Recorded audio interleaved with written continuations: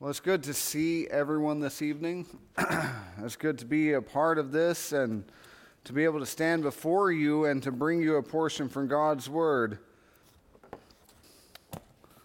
Tonight, as we continue on our series of the book of Numbers and looking at the children of Israel as they have now exited out of Egypt and are going into the wilderness, and we see from Justin last week talking about how here they were and they began to complain and to speak against God, and why did you bring us out into the wilderness if you're going to kill us? And here we are, we're hungry and we want food. And they weren't just wanting food though, because God was already providing them with manna from heaven. They didn't want this manna anymore. They wanted something more than that, and they began to grumble and complain and to say, we want meat. We want something else besides this manna that's coming down. And so as we look at Numbers chapter 12, what really I want us to focus on in hindsight of what happened in Numbers 11, that's of contentment. Learning how to be content with what you have in your life and the blessings that you have already received from the hand of the Lord, and being humble and pushing aside that pride that oftentimes is the cause of our contentment. And I believe that's what we're going to see. You see, the people complained again and again. In Exodus chapter 16, whenever they first come out of the land of Egypt, here they are, it says, and the children of Israel said to them, "Oh, that we had died by the hand of the Lord in the land of Egypt, when he was set by the pots of meat, and we ate the bread to full.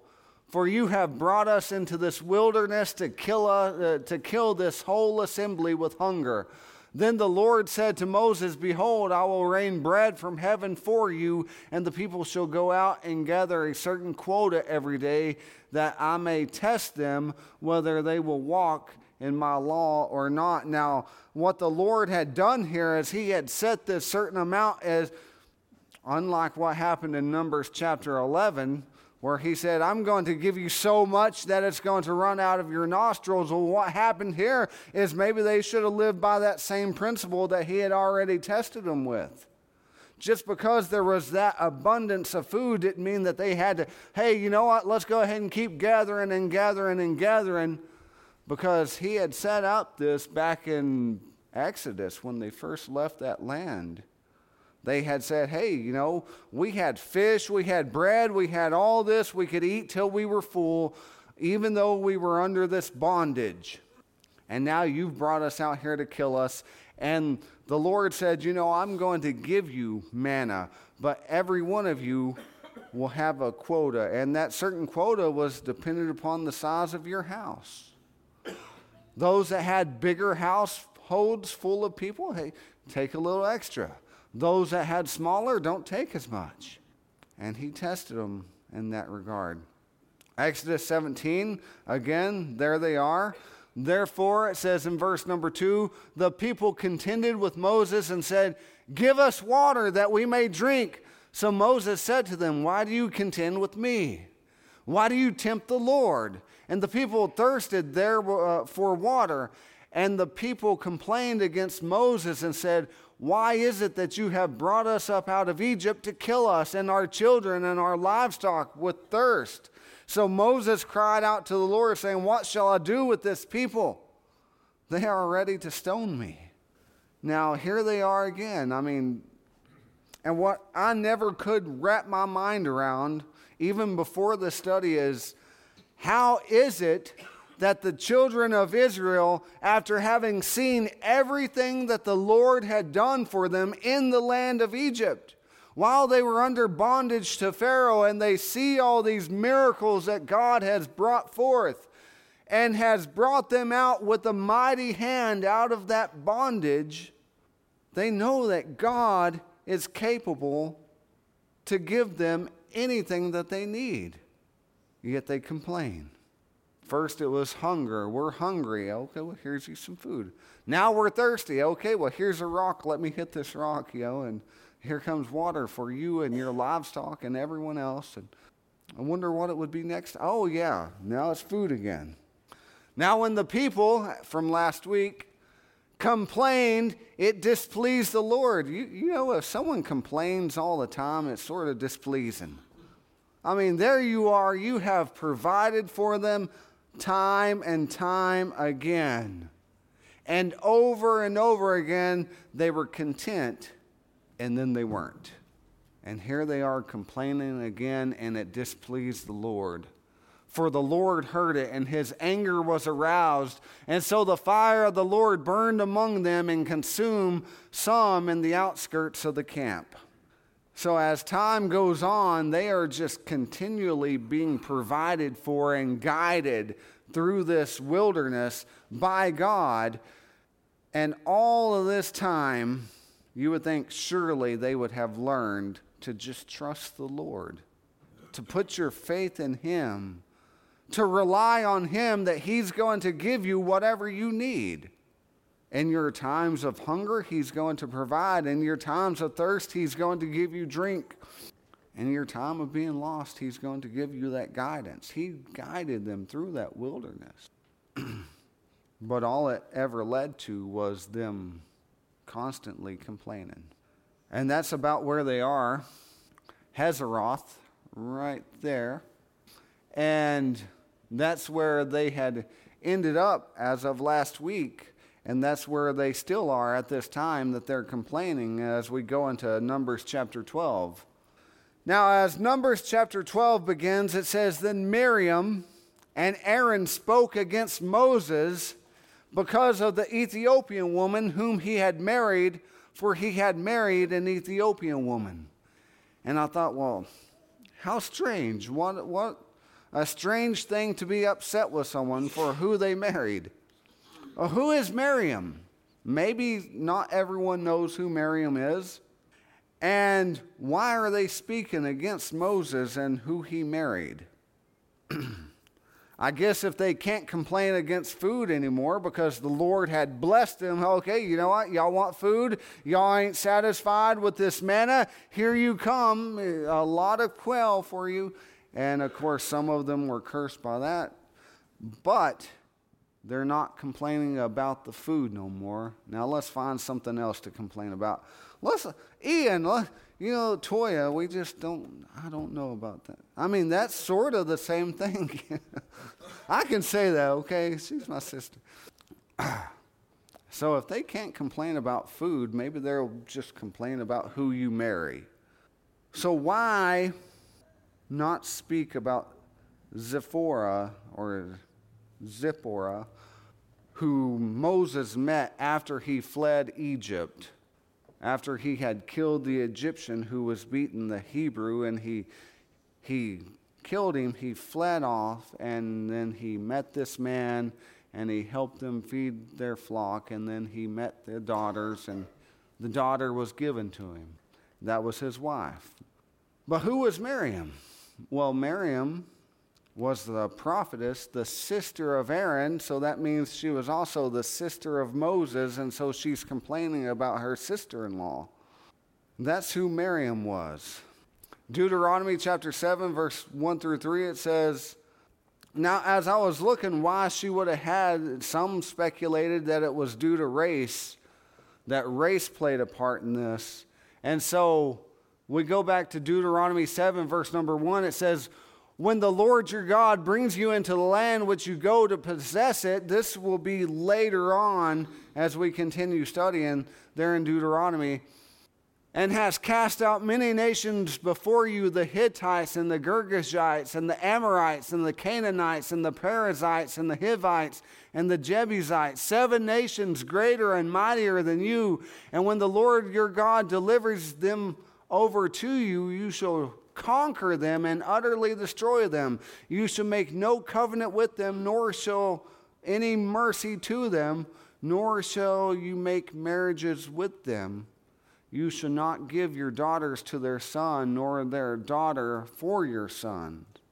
And so later, after we get through Numbers and you get into Deuteronomy, you're going to get this law that's given, because they're going to be entering into this strange land. For 40 years, they're wandering out in this wilderness, and eventually they're going to get to that land which the Lord had told them, that he had promised them this land flowing with milk and honey. But the problem is there's going to be these people there. And he named their names. These people followed after strange gods. And in verse number 4, he says, not due to their race, not due to the color of their skin. He says, for they will turn your sons away from following me to serve other gods. So the anger of the Lord will be aroused against you and destroy you suddenly. That's what it had to do with. It had to do with, hey, you're going into this strange land, and these people that are in these lands, they're going to try to get you to follow after their gods. And you can see that with the children of Israel whenever they come across Balaam and they get Balak to cast a stumbling block before them. And you're going to see that over and over again, where these children of Israel, as they come across these different people, are going to turn away from God and begin to follow other gods. And God will send a plague or something to them. Maybe a prophet will come to them and will tell them, hey, you've turned against God and you need to turn back. Sometimes they would listen to him and they would begin to follow God again. But no sooner than they did, they would turn back away. Almost like their complaints here in the land of this wilderness that they're now traveling in. Numbers chapter 12, verse 2, he said, So they said, has the Lord indeed spoken only through Moses? Has he not spoken through us also? And the Lord heard it. So here Aaron and Miriam are, and they're all like, well, now we see the real reason. Okay? They're not actually mad at Moses' wife or Moses, but rather that they're a little bit jealous of Moses, because God is speaking to him. And you see this favoritism that God shows toward Moses as he speaks to Moses face to face and things like that, whereas he doesn't do that for them. But they say, does he not also speak to us? And the Lord heard it. Now, this is probably that real reason for the contentment against Moses, and not the fact that he married an Ethiopian woman, but that they were just jealous of Moses and the relationship that he had with God and God had with him. We see jealousy over and over again through scriptures, and just to name a couple, you see from the beginning there with Cain and Abel, whenever Cain rose up against Abel, his brother, because he was jealous that Abel's offering found favor in the eyes of God, but his offering found no favor with God. And he got mad and he was wroth with Abel, his brother, and God comes and he says, why are you mad? And why has your countenance fallen against Abel here? If you do good, will you not be accepted? And if you do not good, sin lies at the door, and your desire will be unto it. If you do good, won't you be accepted? What about with Joseph and his brothers? What was Joseph's crime here? Joseph's crime was nothing more than he had favor with his father above his brothers. And so, rather than just being content with his brother, they said, no, we're going to get rid of him. And they went and they took Joseph and they sold him into slavery. But that course of events is actually what leads us to where we are now, because that course of events is what brought the children of Israel to the land of Egypt. And it wasn't until a Pharaoh rose up in that land that didn't know Joseph after he had died that they began to put these children of Israel into this bondage. So generations have passed, and now you got this bondage, this extreme bondage, this slavery that has now taken place. And you have Moses who comes along. And without that happening, you don't have Moses coming to Pharaoh and saying, "Thus says the Lord God of Israel, let my people go." And so God works in mysterious ways sometimes. What about the elder brother? You remember his story as he was mad whenever his younger brother came home. As he said, "Hey, what's all this celebration going on? Hey, well, your brother has come home." And that just didn't sit well with him because I've never left my father. I didn't take my inheritance and I didn't waste it with riotous living. And now that he's come home, you've killed the fatted calf for him, but you've never done that for me, that I might make merry with my friends. And so there was that form of jealousy there. And there's a certain bit of, hey, we need to watch out how we react when something good happens for someone else. We should be happy for our brothers or our sisters in Christ when they succeed. They get a promotion at work, hallelujah, that's great. Or they got a new car, whatever it is. They were able to get a house, or just name things out there. Be happy for them. Don't let that, well, no one's never sent me a check, or whatever it could be. I'm just throwing it out there. It's wild. But Moses, on the other hand, in verse number 3, it says Moses was a very humble man, more than all the men who were on the face of the earth. Now that had to be very humble, very humble. Imagine being so humble that you don't have any kind of pride. Now, I think every one of us in here has probably suffered from that before, and that's pride. But not Moses. He was a very humble man, the Bible tells us. The Lord saves the humble. 2 Samuel chapter 22, verse 28, he says, "You will save the humble people, but your eyes are on the haughty, that you may bring them down." The Lord saves those who are humble. The Lord wants us to be humble. And as a Christian, that should be a characteristic that we show, that people can see that we're a humble people. Proverbs 11 and 12 or 2, he says, "When pride comes, then comes shame, but with the humble is wisdom." Again, pride is our enemy.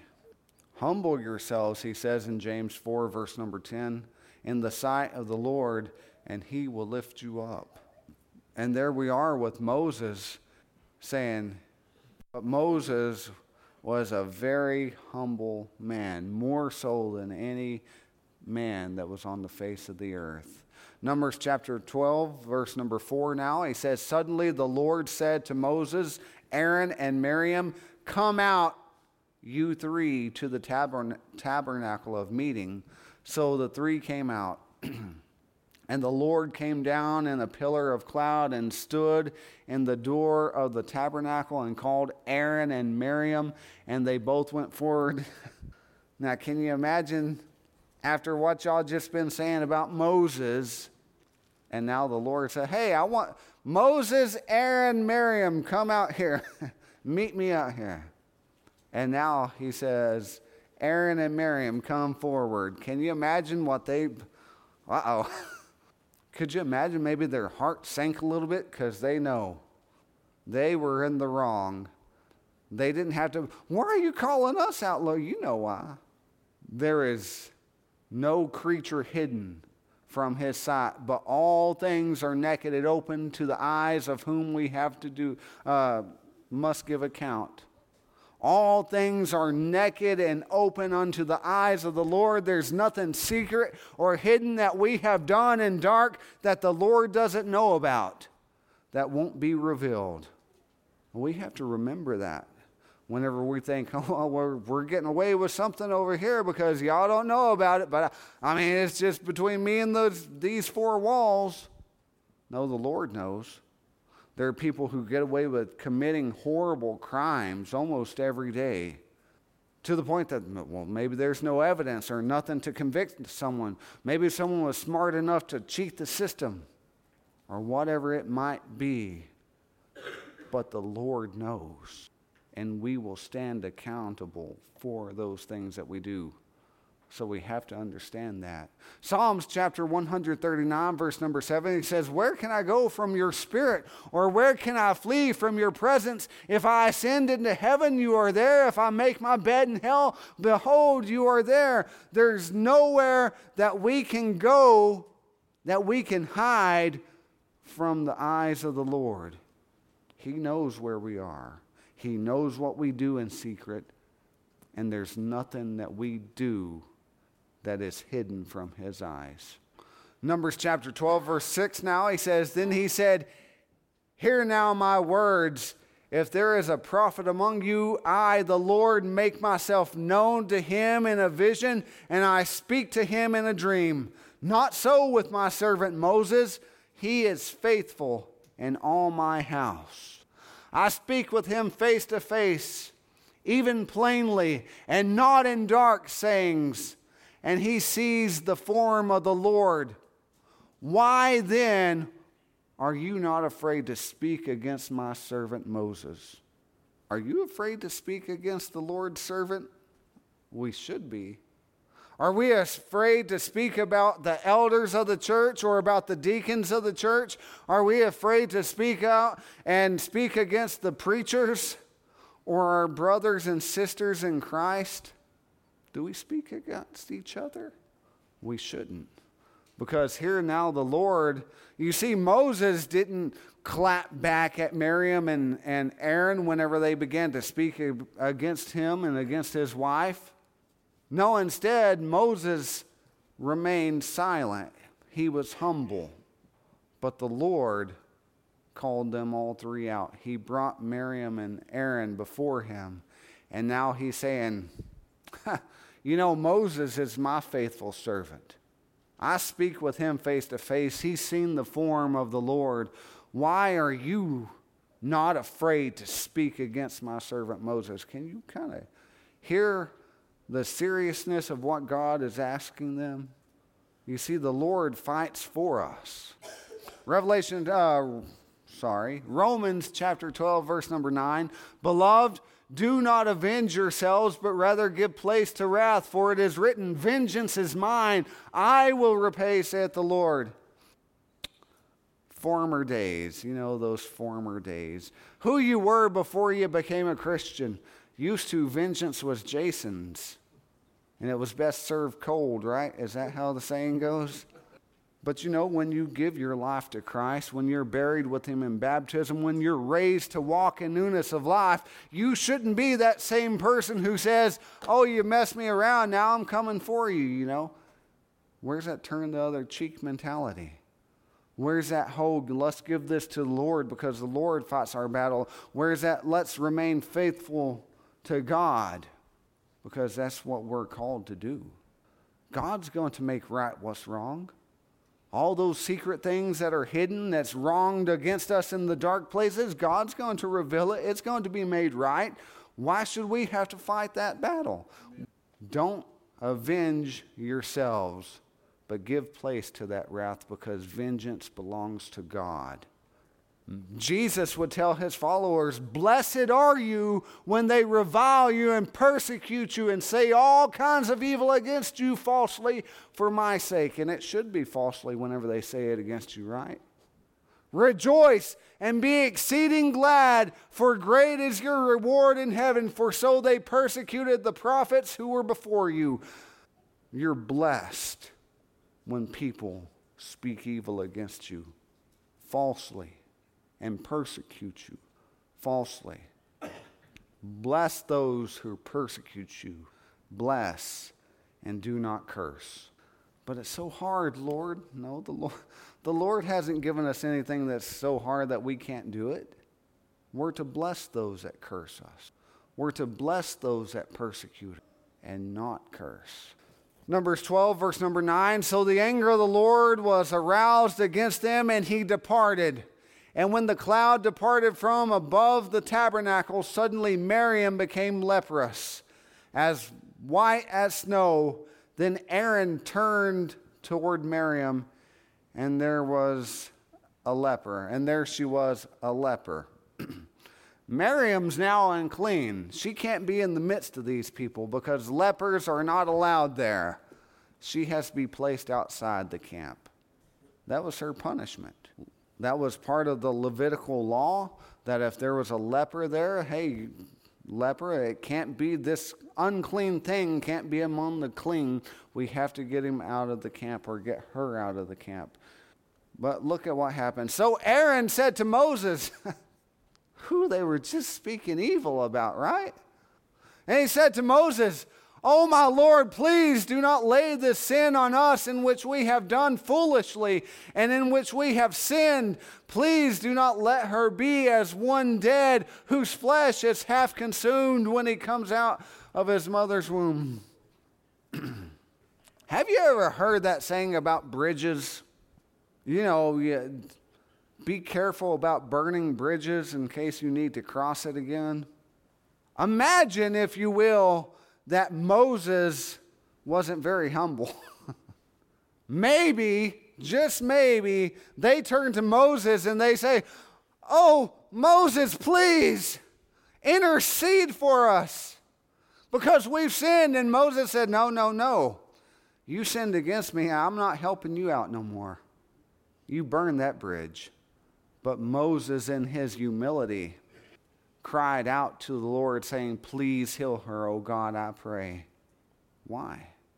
They were guilty before God. There was no question about it. God heard them. He saw it in their little secret place that they thought they was very secret, but it wasn't. And God heard them. He called them out. He brought it to everyone's attention. Hey, you want to speak evil against my servant, my faithful servant? Now you're going to be placed out of the camp. "Oh, Moses, please." And you know what Moses did? In his humility, he interceded for Miriam.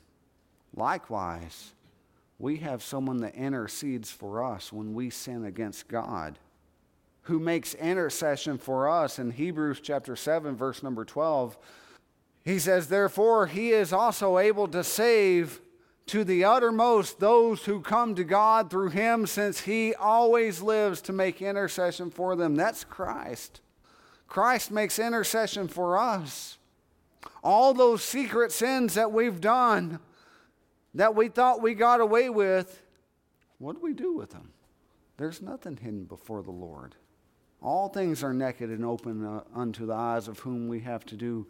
But we were washed, but we were sanctified, but we were justified, and we have that intercession for us. We're not called to live how we once lived. We're not called to talk bad about each other behind each other's backs, because we're Christ-like. We've been washed. We don't live in that sin anymore, and Christ intercedes for us. And so as we get toward the last couple of verses of Numbers chapter 12, thanks y'all for giving me the shortest chapter in Numbers. I'm almost sure of it. Then the Lord said to Moses, "If her father had put spit in her face, would she not be shamed 7 days?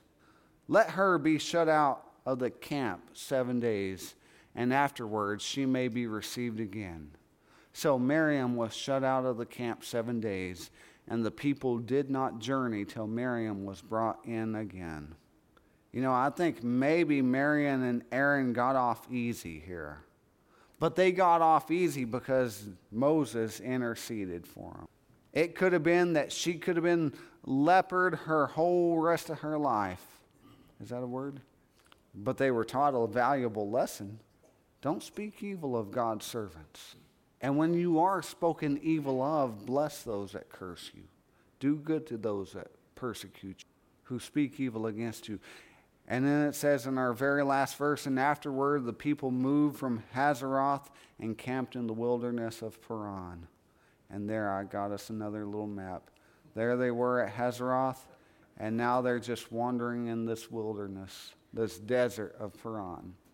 And that's where they are. And so what we can take away then from this lesson this evening is be faithful to God. Trust in him. He's the one that's in control of this whole apparatus that we live. Believe in him that he's going to be able to provide for us the things that we need, because God is faithful. Don't complain about what you have in life. Be thankful for the little things that you have. Be kind to other people. Don't talk bad about your fellow Christians. Don't talk bad about your neighbors. That's not Christ-like. And Christ called us to a higher standard. And always be humble. Take that pride that sometimes grabs a hold of you that you want to grab onto. Put that off. Because when we hold pride to us, that humbleness that we need is not going to be there. Whenever we hold on to pride, that's when contentions are going to come. That's when anger is going to arouse. That's when we start to think of ourselves a little more than what we really are. Humility keeps us where we need to be. Be humble, be kind, be thankful, be faithful to God, and don't complain about what God is doing for you. So the lesson is yours this evening. We never like to close our services without giving an invitation, an opportunity for you to come forward and to get right with the Lord if you're not right. Maybe you've been living your life and living in secret sins and things like that, and you want to come clean and make your life right to start that journey back on. We're here to help you. Maybe you've never began that journey, in which case there's water here, and you can begin that walk with Christ. You can be buried with Christ in baptism, have your sins washed away, be raised up to walk in that newness of life, have that guilt of sin taken off your shoulders. But the invitation is yours, and we give it to you at this time. Won't you come while we stand and sing the song that's been selected?